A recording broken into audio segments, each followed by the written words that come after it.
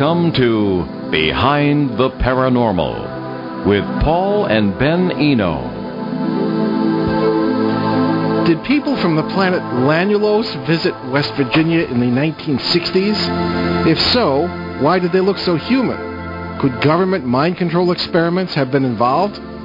Greetings and welcome to the 575th edition of Behind the Paranormal with Paul and Ben Eno. I am Ben, and those far-flung questions came from my co-host and partner in the paranormal, my dad.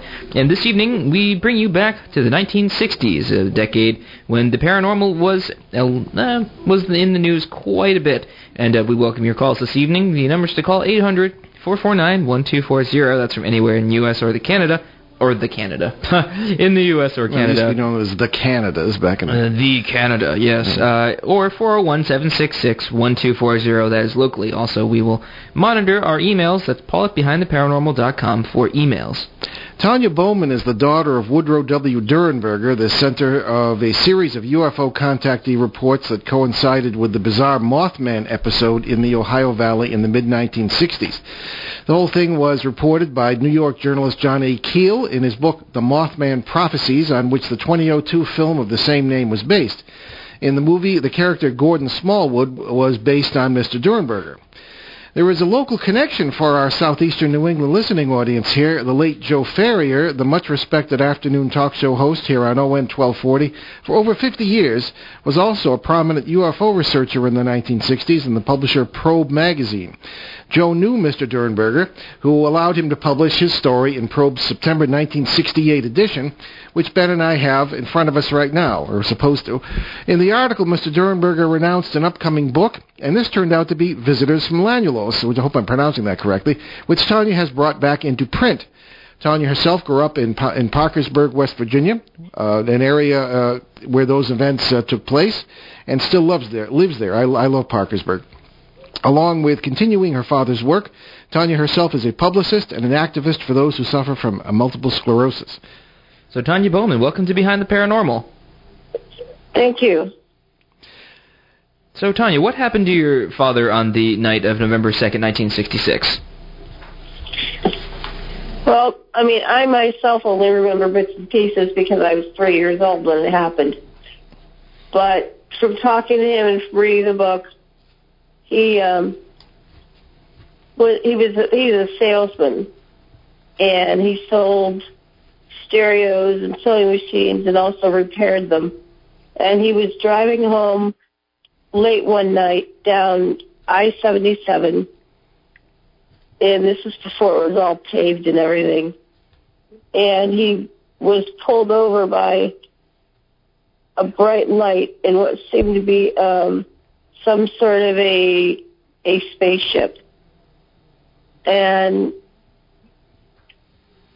Indrid Cold got out and started communicating with him telepathically.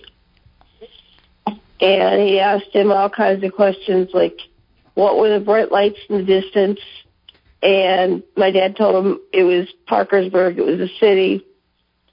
And Indrid Cold said they called it a gathering where he was from. But at first my father was frightened to death from what he had told us. And it was really weird. My dad never seemed to be frightened about anything or shaken up about anything. So he came in, when he got home, he was white as a sheet. And my brother and I were sitting in the living room watching TV in our farmhouse in Mineral Wells. And my mother, he went into the kitchen. He didn't even say anything to my brother or I. He just kind of walked past us like he's in a trance. And he went into the kitchen and was talking to my mother, and I could hear bits and pieces. I was always the nosy kind. I wanted to know what was going on at all times. So I hid behind the chair in the corner and was kind of listening. And then my mother came out and told my brother and I to go upstairs to bed. Well, the next thing I knew, I saw lights outside, and I didn't know what was going on, but And I went downstairs, and it was the police. At that time, my mother's cousin was a sheriff for the Wood County Police Department.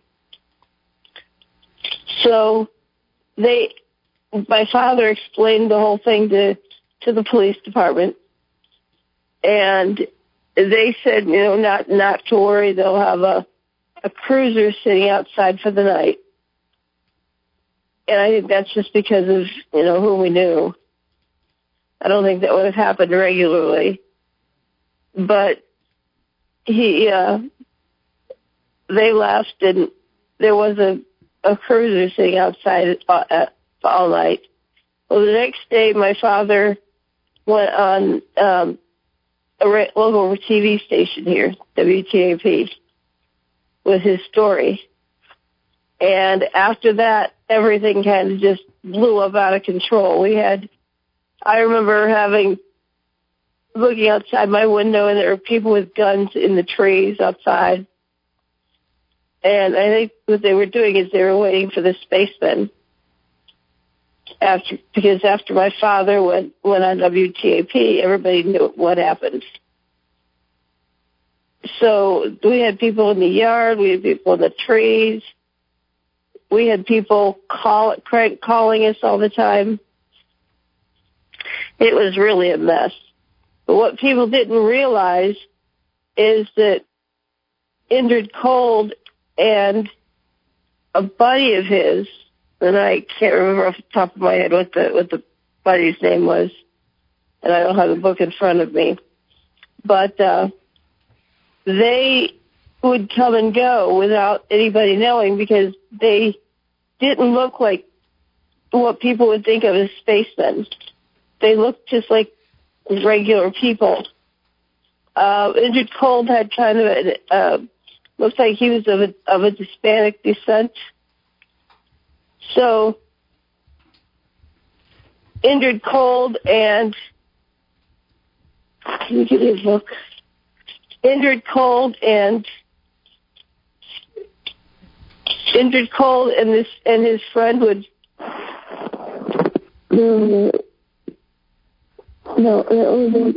Yeah, could you did we lose her? Okay. Everyone, the interview, we thought we might have to kind of cut the interview a little bit short. Tanya has been quite ill, so we're going to try to get her back later and see what's going on. But in any case, we were prepared to do an open mic show tonight if we had to. But you have heard the beginning of the story, the strange story of Indrid Cold. Anyone who has seen the film, the Mothman Prophecies, has met Indrid Cold, so to speak. The book, The Mothman Prophecies, by John A. Keel, a journalist I admired but unfortunately did not know, was very different from the film. The book, The Mothman Prophecies, which we do recommend, is very complete in its explanation of what occurred in the Ohio Valley at that time, from probably beginning earnestly, 1962, especially through 1966 and on. There are all sorts of interesting events that occurred at that particular time. UFO reports, Mothman himself or itself, and various reports of other sorts of creatures. Ben and I were down there in 2003. Ben was too young to be involved yet, but I was speaking at at a conference in Parkersburg. And people were telling me who were older at that time that when they were children, they had experiences of this kind, and they heard the strange footsteps on their roofs and things of this kind. Oh, do we have Tanya back? Okay. Oh, hello, Tanya. Welcome back. We were just filling in some blanks here, but you were continuing the story of the Indrid Cold events as it affected your family, and we ended, I guess, with guys in trees and all over your property with guns and a lot of phone calls. So what happened after that? Yeah, we ended up moving, but it seemed like every time we moved, of course, Indrid Cold and his friend would come and visit us, and people somehow would keep finding us and keep finding our phone number, even though it wasn't published. But we were invited down to Cape Canaveral, where they put my father through a rigorous testing. They did an EKG. They did all kinds of stuff to see if my father was crazy, or if what he was doing was telling the truth. And they deduced that he was telling the truth. But it was really weird too, because my mother would go shopping with us, and I would see Indrid Cold in the stores and pick him out. But as soon as I got close to where he was, he wasn't there anymore. He had disappeared. So you know what he looked like? Yes. Yeah. Okay. Oh yeah, I had met him. In fact, I had a big box that my dad turned into a spaceship for me that I used to play with. Okay. When I was a little girl. But my brother didn't want to have anything to do with them. He was kind of usually afraid of them, very wary of them. But I wasn't afraid of anything. Of course, I was 3 years old. Okay. But a lot of people say, well, how do you remember this stuff? I remember a lot from when I was 3 years old from an experience like this, because it was just so out of the ordinary. And then from talking to my father and my mother, we talked a lot about it for years. Mm-hmm. My mother, for a while, tried saying it didn't happen. She because my father was on TV and radio in Cleveland, and we had moved to Cleveland. The UFO group from Cleveland came down here to investigate it. And this one guy, Bob Lalonde, came down several times to investigate it and ended up taking me and my brother and my mother back to Cleveland. And my mother and he actually ended up marrying after she divorced my father. All right. Which was not good. He was not the person he said he was. But yeah. Well, that's another story. But we went to UFO meetings all the time up in Cleveland. Okay. Where they talked about it. And Tanya, when Indrid Cold and his friend, did you ever find out the friend's name? It's in the book. Okay, which I read, but I can't remember it either. How did they arrive? I have it in front of me. Okay. Yeah, if you can find it, that'd be great. But in the meantime, how did they arrive at your house? I don't know. I honestly don't know. There was never a spaceship, and there was never a car. They just kind of walked up the alley and up to the house. Huh. So okay. I don't know if they parked some sort of vehicle someplace else, or if they got dropped off, so to speak, or what. Okay. Well, we'll get into all that and what this was about. But I'm looking at the lead of a story from the Parkersburg News and Sentinel newspaper from 2011. And I wondered if you could just comment on this. I'm sure you're familiar with the article because you're interviewed in it. A Wood County man's claims of encounters with an extraterrestrial brought him much notoriety. Obviously more than he expected. That's my comment. It put Woodrow Durenberger's family in the public spotlight, bringing unwanted attention that ruined his marriage and strained relations with his family. Quote, I don't think he ever imagined the magnitude of his claims, unquote, quote from you. And then he regrets it broke up his marriage. He lost contact with me. That's very tragic. But right. Obviously it was difficult on your mother and certainly on you and your brother, I would think. Yeah, my mother for a long time, when my father lived in Cleveland, I had a lot of contact with him. But then when he moved back to Parkersburg, my mother would not. He started bringing up all this stuff again. So my mother absolutely would not let me have any contact with him. And so when I was 18, I brought it on myself to reestablish contact with my father. Okay. And I only had a few short years because my father passed away in 1990.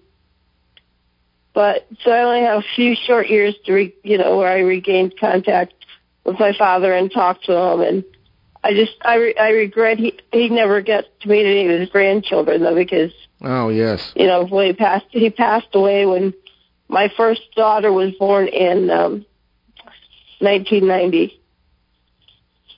Okay. Oh, so I regret that, but yes, it couldn't be helped. No, of course. Okay, well, it's good that you saw him at least toward the end of his life anyway. Now, it's well documented, Tanya, that there were, as we mentioned, that there were a lot of sightings of UFOs in the Ohio Valley at the same time. There were a lot of things going on sort of around this. Did you see any connection between any of the other things that were going on and your father's experience, Mothman and all that business? Well, the whole Mothman thing was blown out of proportion. John Keel himself called me and got in touch with me and told me about the Mothman movie.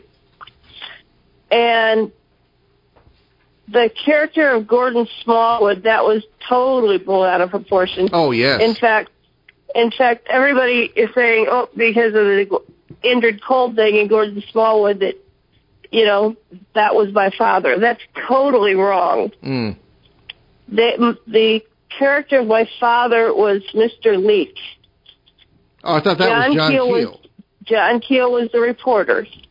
Oh, okay. All right. John Keel was the reporter. Yeah, because what I noticed about it was where Mr. Leach said he didn't want to talk about it. It ruined his family. And he had started drinking. I remember that, yeah. Yeah. That's what even brought me to believe that character was my dad, because that's Makes exactly sense. what happened. Yeah, okay. In fact, when I wrote the book, I promised my mother on her deathbed I would change her name. So in the book, her name is changed, and my brother, who never wanted any connection to it, told me if I didn't change his name, he was going to sue me. So I changed his name also. All right. So the only name that's, not changed in the book is, of course, is mine. Okay. While we're on the subject, and before we burn up the whole hour here, which we're probably going to do because it's an interesting conversation, tell us about the book, where people can get it. People can get the book directly from me. And it's $30. That includes shipping.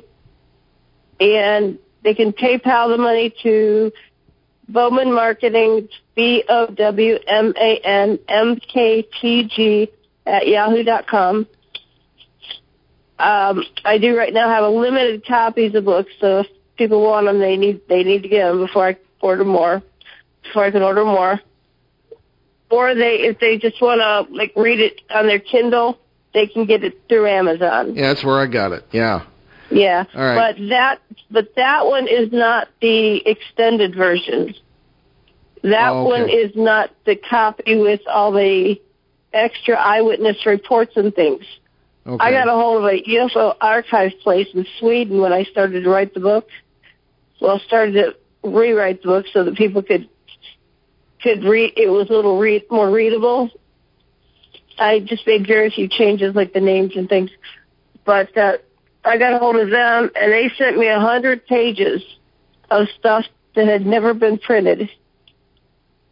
So I do have more stuff to come. I'm in the process of writing my own book. It's called Beyond Landulus. Mm-hmm. And it should be coming out probably February, probably by June. Okay. I didn't know I'm that. figuring June 1st. Yeah, keep us in the loop on that. Yeah, and if people want to keep up with it, with what's going on with it, they can join my Facebook. My Facebook, though, is under Tanya Lalonde. It's under my maiden name, Lalonde. because I'm in the process of a divorce. Okay. So I am changing my name back to my maiden name. I thought your maiden name was Durenberger. Well, yes and no. Okay. My mother was married several times. Oh, okay. I got you. Yeah, that can get complicated. Yeah, so instead of changing, it's under Durenberger too. Okay. In parentheses. All right. Well, you don't have to explain. Okay. I know because we're friends on Facebook, and I know how it is. I wasn't thinking when I changed it to Lalonde, and as soon as I can, I'm going to change it back to Durenberger. Okay. Now, speaking of Indrid Cold, let's get back to dear old Indrid and some of the other things. Now, a lot of questions go through the modern mind about what happened in the 1950s and 60s with people meeting aliens. I mean, that happened around here, and our friend Joe Ferrier, whom we mentioned early at the introduction of the show, was involved with some of that as far as covering it and reporting it and this sort of thing. And they all sort of have the same flavor, people might say. They are people who don't look alien at all. They land in very kind of predictable ships, although Indrid seemed to have a very different kind of vessel from the descriptions I've read. I mean, what say you to people who say this is just some guy pretending to be an alien or some government agent? What say you on that? I would say that's totally untrue, that there, with the different things that happened, there's no way. I mean, like I said, I talked to him when I was 3, and I met him later on as I got older. He visited me. Okay. I never knew that. He told my father when I was little because my father was always worried about what was going to happen to me and my brother and my mom, if something happened to him with all the contactees and stuff. I mean, and with all the people coming around with guns, my father was always worried that, he was going to get shot or something was going to happen. Yeah. And Indrid told him not to worry, that he would always protect us. And when I met Indrid later on, when my father lived in Cleveland back in 1978, I believe it was, Indrid came and visited my dad where he was living. And I spoke with him then, too, and he said, not to worry, that, he's always watching us. And I know sometimes when we were driving late at night and there was nobody around, I would look up and I would see lights. And I thoroughly believe that, that was Indrid's ship. And my daughter back in 2004 was outside, and she came running in. She said, "Mom, what does a UFO look like?" And I said, "Ashley, they can take on different forms. Why?" She said, "Because there was just one hovering over the house." She said it was triangular in shape and had three lights on the bottom. One of them was a different color, and it just kind of stopped over our house. And then by the time I got outside, it was gone. Okay. So because the people from Lanulis can live up to 175 years old. Okay. Well, we're going to just take a very brief break. Stay on the line there, please, Tanya. I want to keep going with this. We usually do something else, but I'm just going to do the ID, and then we're going to continue with our conversation. You're listening You're listening to Behind the Paranormal with Paul and Ben Eno on WOON 1240 in New England's beautiful but still frozen Blackstone River Valley. And let's get back to our guest. So, Tanya, so you have. This is continued. See, these things are never in isolation in our experience. They continue in one way or another. Now, again, has the thought ever crossed your mind that this could be something more than just someone visiting you from another planet, or your father or whatever? And what I'm getting at is the whole period where this began in the Ohio Valley was fraught with, and I'm sure you know some of our theories, it's just fraught with the idea of parallel worlds interacting. That doesn't mean he's not from Lanalos, right? But Lanalos could be accessible by means of more parallel world travel than it is by space travel, especially because if this person is who he said he was, he's very similar to us, and the DNA must be similar, et cetera, et cetera. What say you to that? I mean, did he ever give you any indication that he's just, that it's a lot easier to access than just, some huge and lengthy space voyage? I mean, what did that ever come up? No, that never came up, and it came up once with my father because my father was taken to Lanulus. Right, yeah, I remember that, and over the years my father and I were talking about it. He figured, well, maybe it could be somebody with some sort of mind control. And he, after a while, he denied that it happened, and of course my mother and my brother always denied that it happened. My brother still denies that anything happened. Okay. Well, but then as the years went by, my father and I started talking about it again. I didn't really bring it up because he didn't want to, but we started talking about it again, and he just, he had, of course, admitted to me that it happened, and I think he just wanted to deny that anything happened because he was so overwhelmed with people wanting TV and radio interviews and newspaper interviews and things like that. Well, that's very true. But continuing with the idea, and you anticipated the next question, the idea that things are not always what they appear to be is something I learned early on in all this kind of research. And I'm thinking of many different people having many different experiences with people, either alien or not alien looking, who say they're from different places and maybe have different agendas. And I'm not aware of anybody else except yourself, outside of your family, who met this particular figure. Right. And then there's the issue of mind control, as we say. Now, the fact is, it's historical fact that there were experiments going on, primarily prompted by similar experiments in the Soviet Union, with mind control on the part of defense officials in this country. And there are things going on Ben and I are investigating right now that make us wonder what's really going on. Could this whole thing have been an experiment in mind control by somebody else upon your family? I suppose it could have, but I don't know why it would have, because we were just an ordinary family. We lived pretty low on the radar. Maybe that's the best reason. I don't know.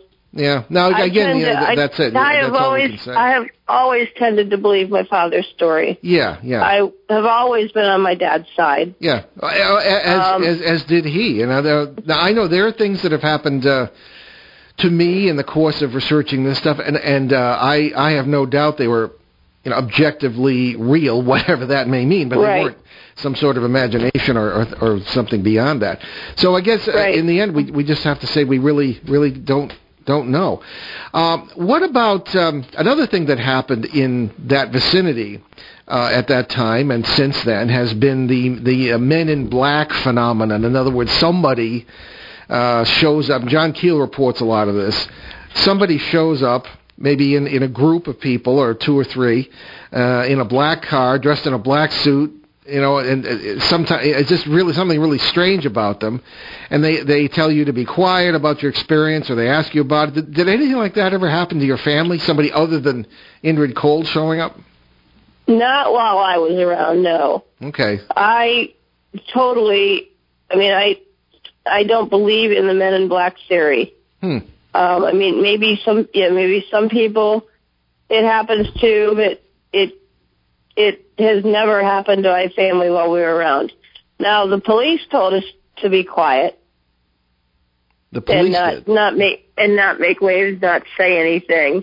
Although, like I said, the next day my dad went on local TV and told his whole story, which is available in a CD through me for $10. But yeah, I don't believe in the whole Men in Black theory because I never saw Men in Black. Okay. I'm not saying that other people haven't. I'm just saying I didn't. I don't know if maybe it's because we moved around so much. I mean, we were moving like every 6 months. And my mother was having to change our phone number every couple of months because somehow it was unlisted, but somehow people would get it. Yeah. And we moved from our farmhouse to my mother's cabin to another place in the city, and then to one more place in Parkersburg, and then finally we moved to Cleveland. Yeah, because my mother had had enough. It's funny you describe it. I'm stepping on Ben's lines here. He may have some things to ask, but I just wanted to comment that what you say certainly does sound like the kind of harassment people report in the context of a Man in Black experience, including, in a way, Joe Ferrier, our friend. Now, he never told me about any Men in Black, but he did say that he wanted his life to go back to normal. This is in the late 60s, and he gave up all his UFO research, and he said his life went back to normal. So, but he reported many of the things, people spying and all sorts of things that went on. And Joe was the sanest person I knew. So, right. What you say does ring true with a lot of stories we've heard. Now, Ben, yes. Did you have a question? Well, I have many questions. Well, proceed. Well, one of the common criticisms of alien sightings from the 50s and 60s is that they weren't really alien at all. In fact, they were a lot like movie aliens of the time, and very human in looks and motivations. In movies since then, aliens and their ships have become a lot more, alien, and so have many contact reports. Is it possible that your dad and others had real contact experiences but put their own cultural interpretations upon them? I don't know. I guess anything's possible. Yeah, we found that out on this show. Yeah, anything's possible, but I don't think so. Well, we're thinking, maybe, Ben, you're thinking of Ted Phillips in Missouri, who has been on the show several times, a renowned collector of UFO landing evidence and physical evidence, and not just reports. So he's a pretty serious fellow. And he said that we've asked him the same question, since the 50s and the 60s, the nature of UFO experiences seems to change. And I know that you keep up with the field and that you yourself are a researcher. And he thinks that maybe the technology has changed as far as whoever is visiting, that many, many different species, if you will, are visiting in many different ways, either in this parallel world scenario that we're talking about, or maybe traveling simply across, Well, I mean, how much could change in like a couple of decades? I mean, that's what I wonder. If they were already like amazingly advanced people, then why would they need to upgrade? I don't know. Tanya said, I don't know. Neither do I, Ben, really on that. But, one thing that bothers me, and I wanted to ask this to you as well, Tanya, it bothers me that the standard of advancement is considered to be technology. In other words, somebody has a nifty spacecraft or interdimensional craft or whatever it is, we say, whoa, they must be really advanced. Well, to me, advancement is moral and spiritual. I'd far rather be in contact with somebody who lives in a shack, maybe from another world or whatever you want to call it, who has great wisdom, than somebody who has a lot of gadgets. Because when you think of it, in the 1930s, what was the most advanced nation on Earth technologically? It was Nazi Germany. And look how that turned out. So you see what I'm getting at here, Tanya. What was your impression of the... I know you were only 3, but later in life, as you got older and you met this particular person. What was your impression about their character, their intentions, or was this some kind of dazzling technology? I mean, what was your impression there?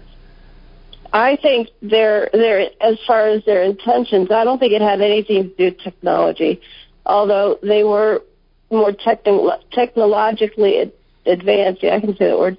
Yeah. Advanced from us, but as far as technology and that, I really believe that this was someone from another planet. Okay. And again, I think what happened is because I was going through a bad time at that time too, because when I was going through my first divorce and he visited me, and so I think what happened is he just wanted to assure me that everything was okay and everything was going to be okay, and they were still watching me, and they weren't going to let anybody or anything hurt me. Why you? And why your dad? That I can't tell you. I don't know. You'd have to ask them. Well, that's the thing. I mean, this has been an age-old question.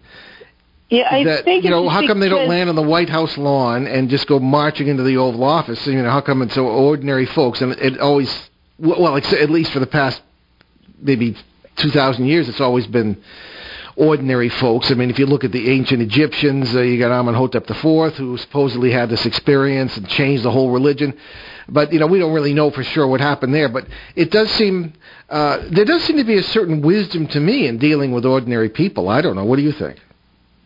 I think it's just ordinary people because they don't want to make a whole lot of noise about it. Yeah. And I think they're afraid to go to places like the White House lawn because they think that they're probably going to get shot at or something's going to happen. Well, that could happen, yeah. Although the guy he jumped over the fence and ran right into the main entrance hall. That's nobody a good point, stopped him. Yeah. But he didn't land in a spaceship. Yeah. Of course, they could have gotten shot in my backyard too with all the guys in the trees. Well, those were good folks from the 50s and 60s. Something you don't understand, you shoot it, right? That part was very frightening to me because I rarely slept at night because of all the voices and people talking in the trees. I guess it's a good thing that I was pre-kindergarten. That's bizarre. Because if I would have had to have gone to school, I would have been sleeping through school. But my brother has always denied the fact. In fact, he got a little upset when he found out that I was doing this with the book. Okay. Is he older than you or younger? He's older than I am. Okay. Now, Greg is 55. Greg's 50. See, I'll be 52 in a couple weeks. Greg's 56. Okay. Well, you've been on the show before, and I don't know if we probably asked you this. Every guest of this in this field sort of gets this question. Tanya, can you say, have you had other paranormal experiences in your life? Most people have that had nothing to do, that were significant in your opinion, but had nothing to do with what you believe was an Indrid Cold experience. Maybe poltergeist or other things. I don't know if it has anything to do with the Indrid Cold experience or not, but when we were living in Indianapolis, my husband and I were laying in bed in what they had turned the garage into a bedroom, and all the lights were out. It was all dark. Kids were in bed. And all of a sudden, my husband looked in the living room, and so did I, and he said, one of the kids is up. I said, what do you mean one of the kids is up? They were sound asleep 5 minutes ago. He said, one of the kids is up, and they're in the living room. And I looked over, and you could see this shadow on the wall, but he was wearing like a fedora hat. And I told Kirk, I said, that is not one of the kids. I said, you watch. I said, that's not one of the kids. I said, that's a shadow person. Yeah, classic one, so-called. Yeah. And he's like, a what? I said, it's a shadow person. And to which I had to explain that to him.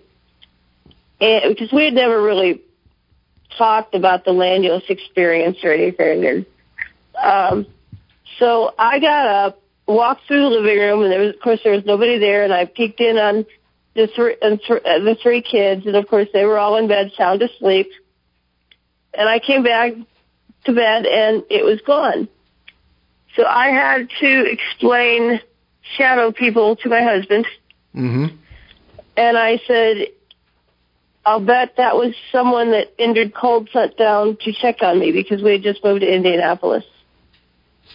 And my husband at that time were having some problems. I said I would bet you that was either Indrid Cold himself or someone Indrid Cold sent to check on us. Well, if I can presume to give you some advice, I wouldn't assume that very often when, and a lot of people tell us this, and we investigate cases where things are happening in houses, and if something really is, very often it can be stimulated in a negative way by domestic trouble of some kind, and so, but again, that's, you have to make your own judgments. Did you ever get the impression, and I don't want to belabor this, but did you ever get the impression that you were not being told the truth by Indrid Cold or any of these others? I mean, how many others, as an aside to that, how many others have you seen in ensuing years or felt were around besides Indrid Cold? Just Indrid Cold and his buddy. Carl Ardo was his buddy's name. Okay, all right. It was just those two from time to time. I did meet them several times later too, when my father moved to Cleveland. Okay. And I was older. All right. Okay, we're going to get a few emails in here to answer, but there is one that might be, you might want to join us in answering here. There are, if I can find it, I hadn't planned on this actually. All right. Oh, okay. Here you go. I had actually seen in the distance Indrid a couple of weeks ago when my brother passed away. Oh, really? Oh, I'm sorry to hear about your brother. I didn't realize that. Oh. Yeah, he's actually my half-brother, Woody. Okay. Woody's both our fathers. And he passed away. And I was in the funeral home. I was up by the casket, and I saw him peek in the room. He didn't actually come in the room. He just did peek in the room. He waved to me, and he left. And by the time I got to the door, he was gone. Okay. Interesting, because that's some might say that's what's known as a crisis apparition kind of thing, Well, let's get this question in here, Ben. This is the second one. It's from Brandy in Chilliwack, British Columbia, and I thought it's sort of relevance to our discussion tonight. Right. So Brandy writes to us, with all the questions you've addressed on your show over the years, I do not think I have heard you address this one. Why do so many people who have had UFO experiences become very religious after the experience? Could they be predisposed to temporal lobe experiences, and maybe that would explain the UFO experience and the religious temperament at the same time? Yeah, as I read that, we have seen a lot of people become very religious, including a couple of the fellows who experienced the Rendlesham Forest landings in 1980, become very religious later in life, which can happen anyway. Certainly. So what's your impression on that, Tanya? If I may ask, do you feel you're more religious than you were when you were having some of these experiences earlier in your life? Yeah, I believe that... Or even spiritual, if you don't, Yeah, I believe that my mom always said things happen for a reason. Very true, yeah. And how long ago? Back in 2007, I did become an ordained minister. Ah. And so, yeah, I believe that maybe that might have happened anyway, or it might have happened because of this. It's hard to tell why people become more spiritual, if it's really because of that, or if they were going to anyway. Interesting, yeah.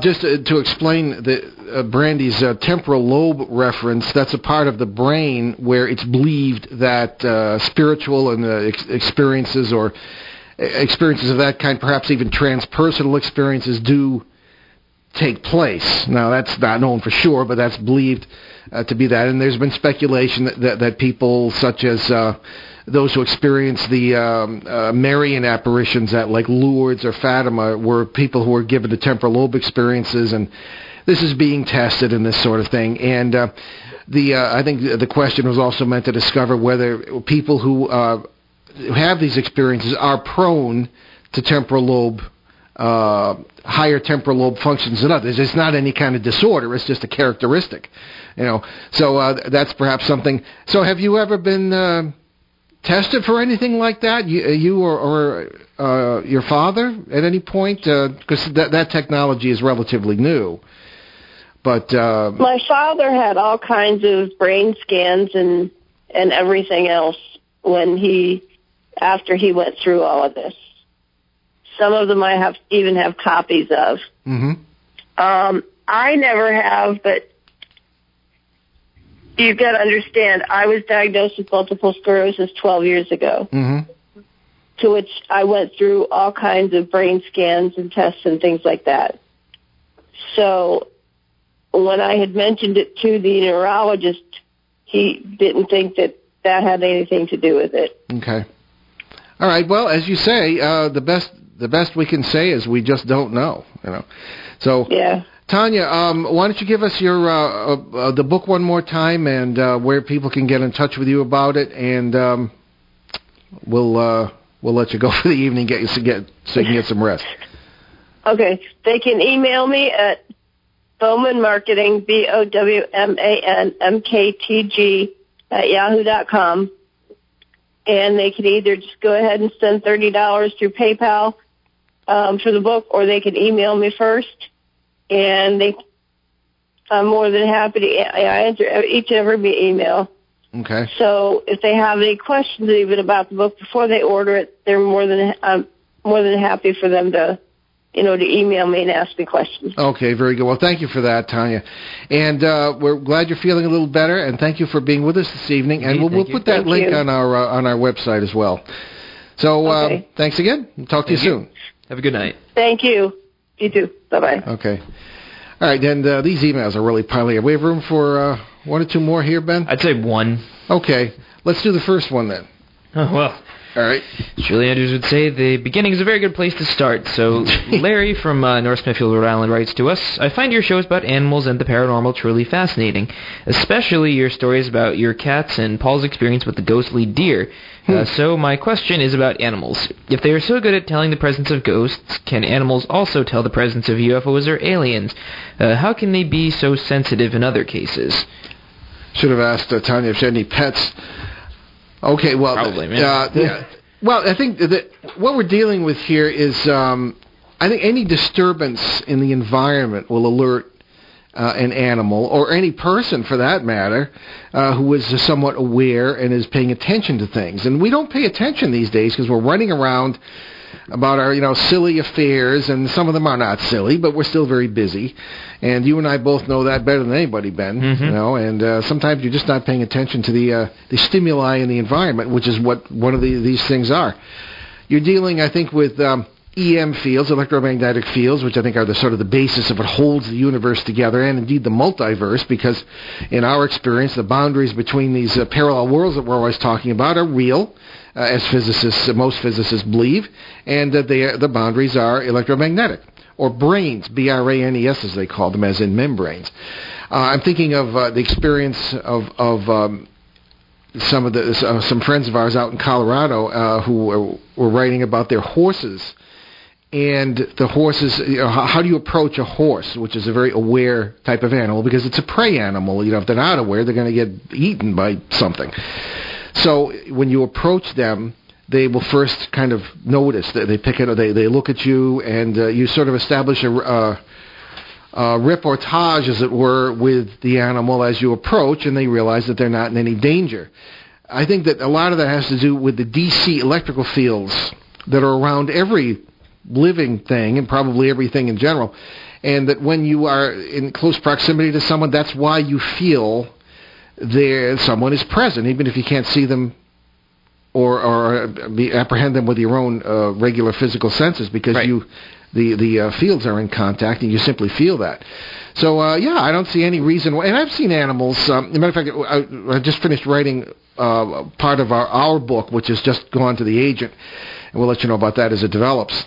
And one of that was about Wyatt, our ghost hunting dog. Now, you were too young for me to have told you most of this at the time, but he came with me on a couple of cases. He saved me a pile of work.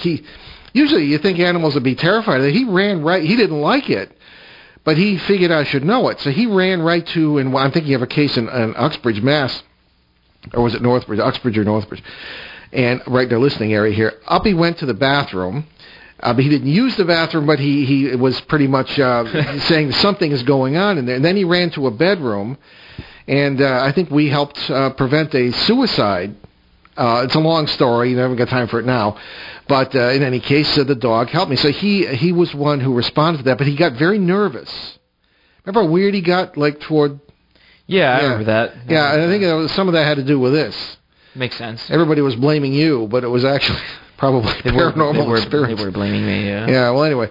So that's what happened. So how the animal responds to these stimuli is an open question. Most tend to be afraid. I've seen lots of animals bark at things and stare. I mean, it's like the same thing with dogs and all sorts of animals that can, like, tell when a natural disaster is going to come along. Well, exactly, yeah.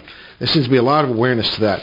Okay, well, that's about all the time we have. But I wanted to mention, as we begin our announcements, Travis Walton, who is, I don't know if we have a podcast with him, but he's never actually managed to be on the show, but we know him through our experiences at some of the great conferences we've been to.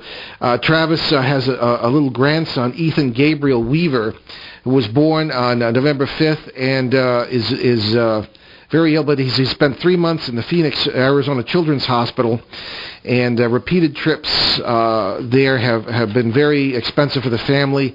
The different drugs doctors have tried. Some have worked, some have not. And we wanted to tell you that there will be on our website a link to follow this and to donate if you can to the Ethan Medical Fund.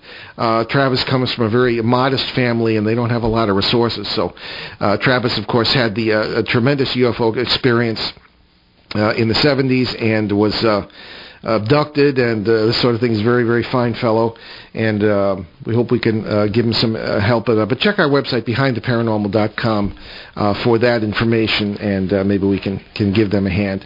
That's right, and you can also find lots of other stuff at that website as well. Nearly 600 free podcasts from both ON 1240 and our 4.5-year run on CBS Radio, along with special shows and podcasts. Okay, and find my books as well, Amazon.com, Amazon Kindle, Barnes & Noble Nook, etc., etc. All right, so next Monday, that is March 9th, here on ON 1240 and ONWorldwide.com, my dad and I will delve into one of the greatest unexplained mysteries of the 20th century. That is the death at Dyatlov Pass. And we'll give you a warning. Some of that's kind of graphic, so we'll give a parental advisement at this point. So we'll leave you this evening with a thought attributed to Gautama the Buddha. The secret of health for both mind and body is not to mourn for the past, worry about the future, or anticipate trouble, but to live in the present. I'm Paul Eno. And I'm Ben Eno, and thanks for joining us on our great cosmic journey, and we shall see you next time. Return to this radio frequency 167 hours from now for another edition of Behind the Paranormal with Paul and Ben Eno.